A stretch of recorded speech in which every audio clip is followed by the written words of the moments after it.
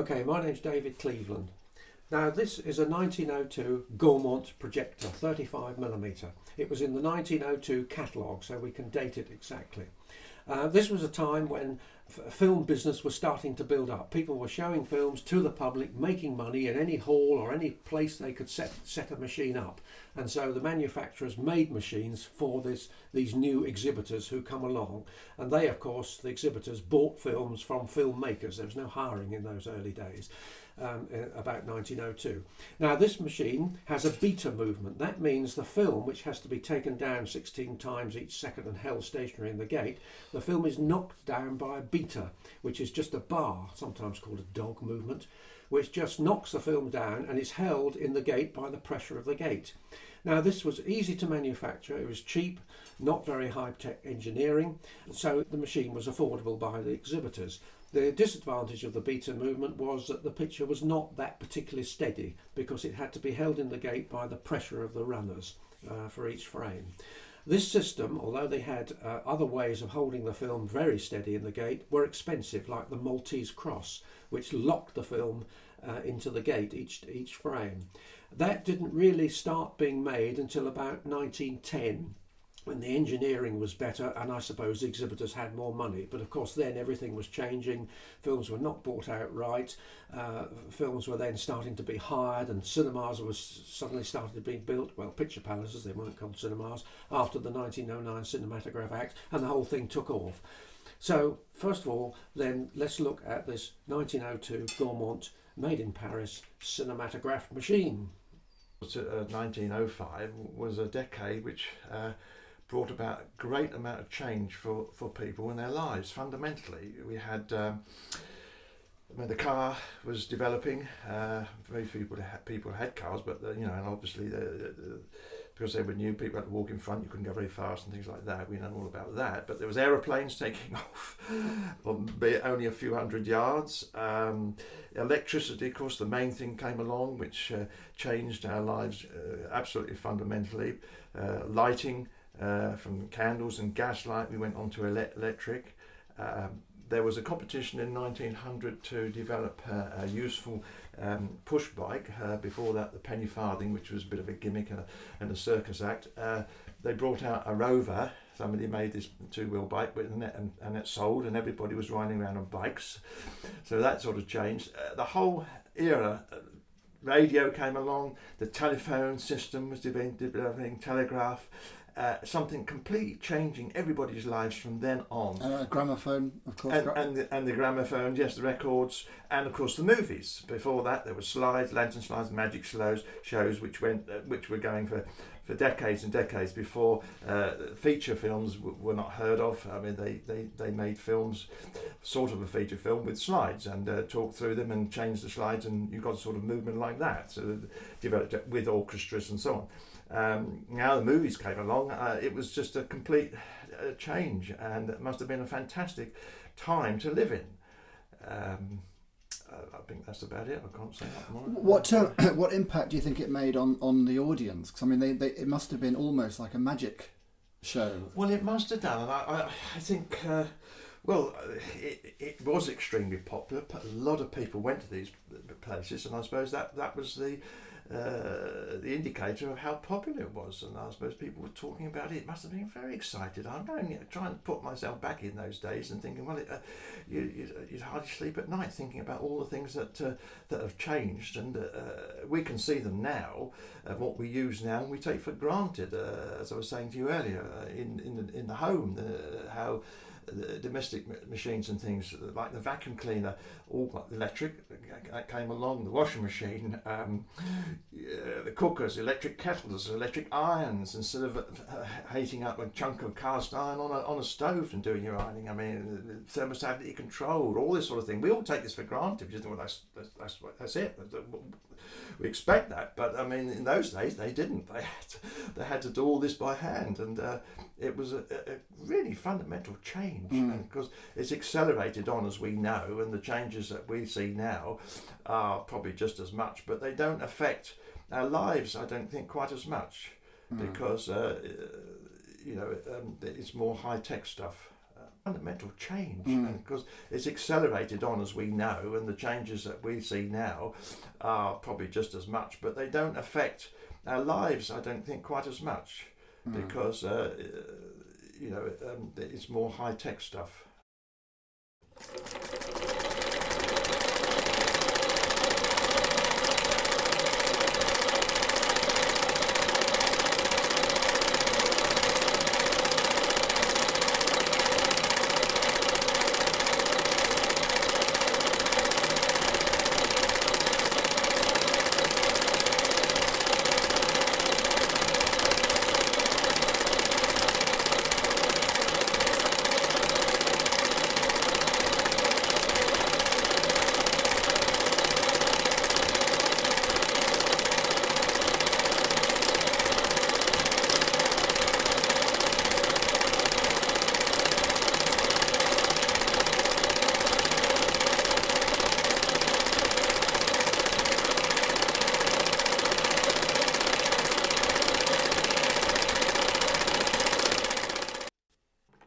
This is a Gaumont Chrono, a later design, round about 1912, and by now we've got the Maltese cross to pull the film down and hold it, lock it in fact, steady in the gate, so you've got much steadier pictures.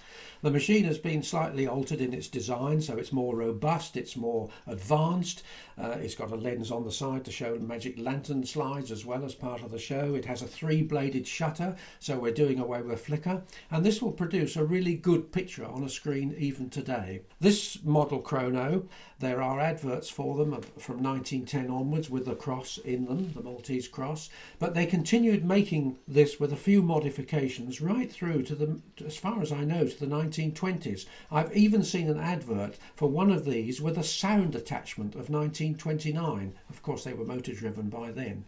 This one is hand turned but can have a motor attached to it, and some places had motors, but motors were expensive. It was cheaper to employ a man to actually turn the handle. The variation in the turning of the speed of the projector could vary, and quite often, in fact normally, the projectionist cranked the things too fast, so the films got speeded up on the screen. They were not shot to be speeded up unless they were a special effect, like in a Keystone Cops or something like that. But normally they should have been shown at 16 frames per second. But the projectionists often used to turn too fast, and as time went on they got faster, and the camera people had to keep up, and so they started shooting at 20 frames per second. And in the 1920s, silent films were anywhere between 20 and almost 24 frames per second, which of course is sound speed, just because the projectionists really turned too fast. It's easy to turn too fast. You can get another show in, you can get the bus home at the end of the show. There's all sorts of reasons for it. So the idea that silent films are all speeded up is wrong. It's mainly due to television and also the film industry when they incorporated silent films into sound films, and of course they ran at 24 frames a second. Television thinks everything silent should be speeded up. That is wrong. Interesting that we have this weird perception of that. Nigel, you were talking earlier about what the human eye can deal with. Could you tell us? Well, as David said, we have now got a front shutter on this one.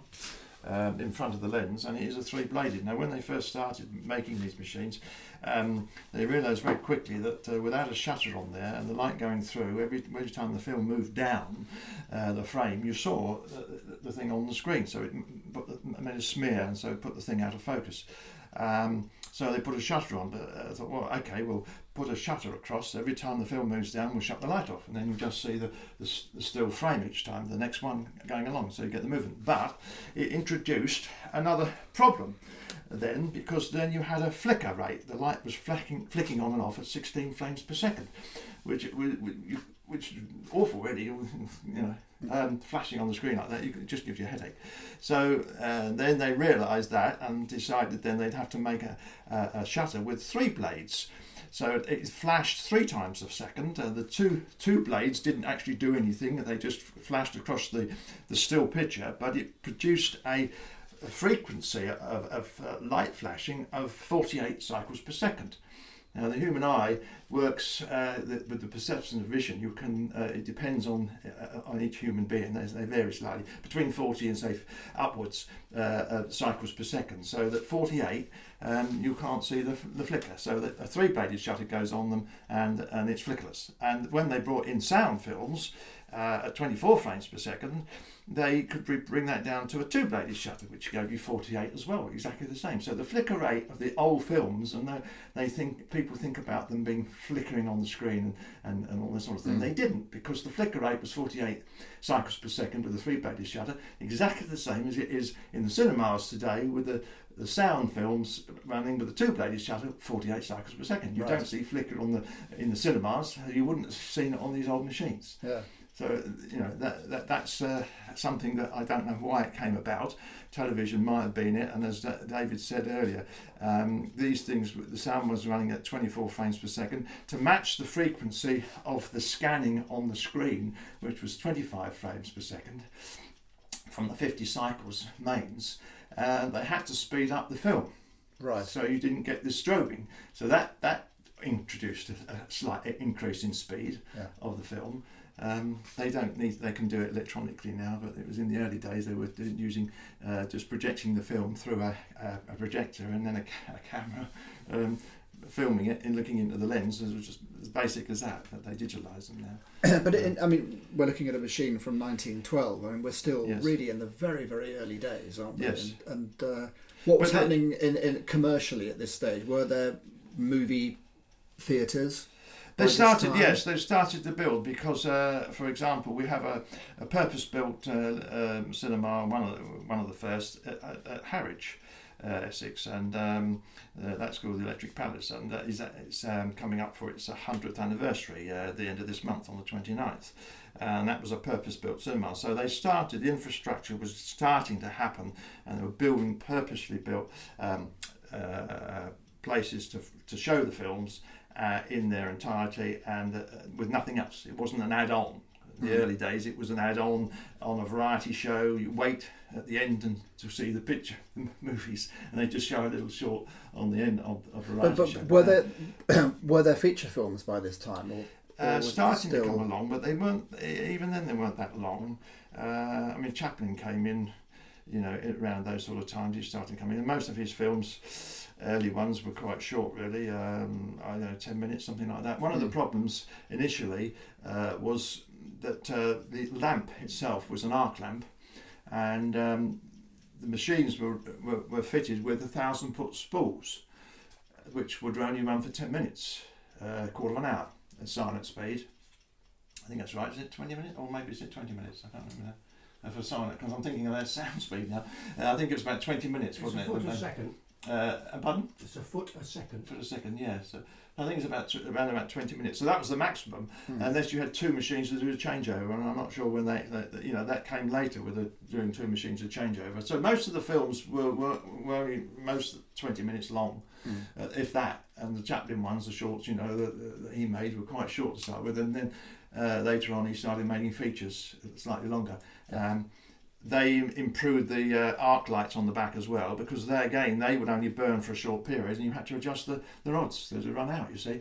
So you had to stop and adjust the rods. So, but they improved those so that they would run for at least 20 minutes, and then of course they had two machines and used to change from one machine to the other, backwards and forwards, to run a feature. But that came later. Basically, they were all the films were on one spool in their entirety, and just run it through.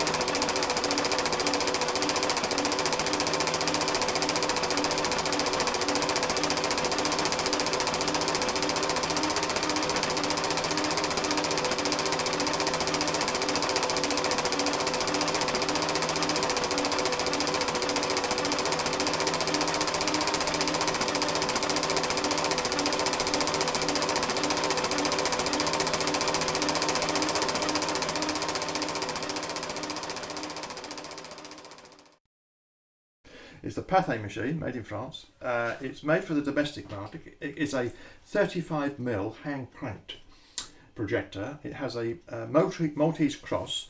It's an open cross, that is to say it's not in a bath of oil, which later they did, so it's rather noisy. It has a front shutter. It is basically a single blade with two very small blades, which drops the flicker rate down a little bit, but there is a bit of flicker on the screen because of it. But if you have a three-bladed shutter, like the professional machines, then you lose a lot of light. And the problem with the home market one, it's got a small lamp in it. It's a 6-volt 30-watt lamp, so you need all the light you can get. So that's the reason for that type of shutter. It's very substantially made. It must have been quite expensive. It's at 1914, around about that time.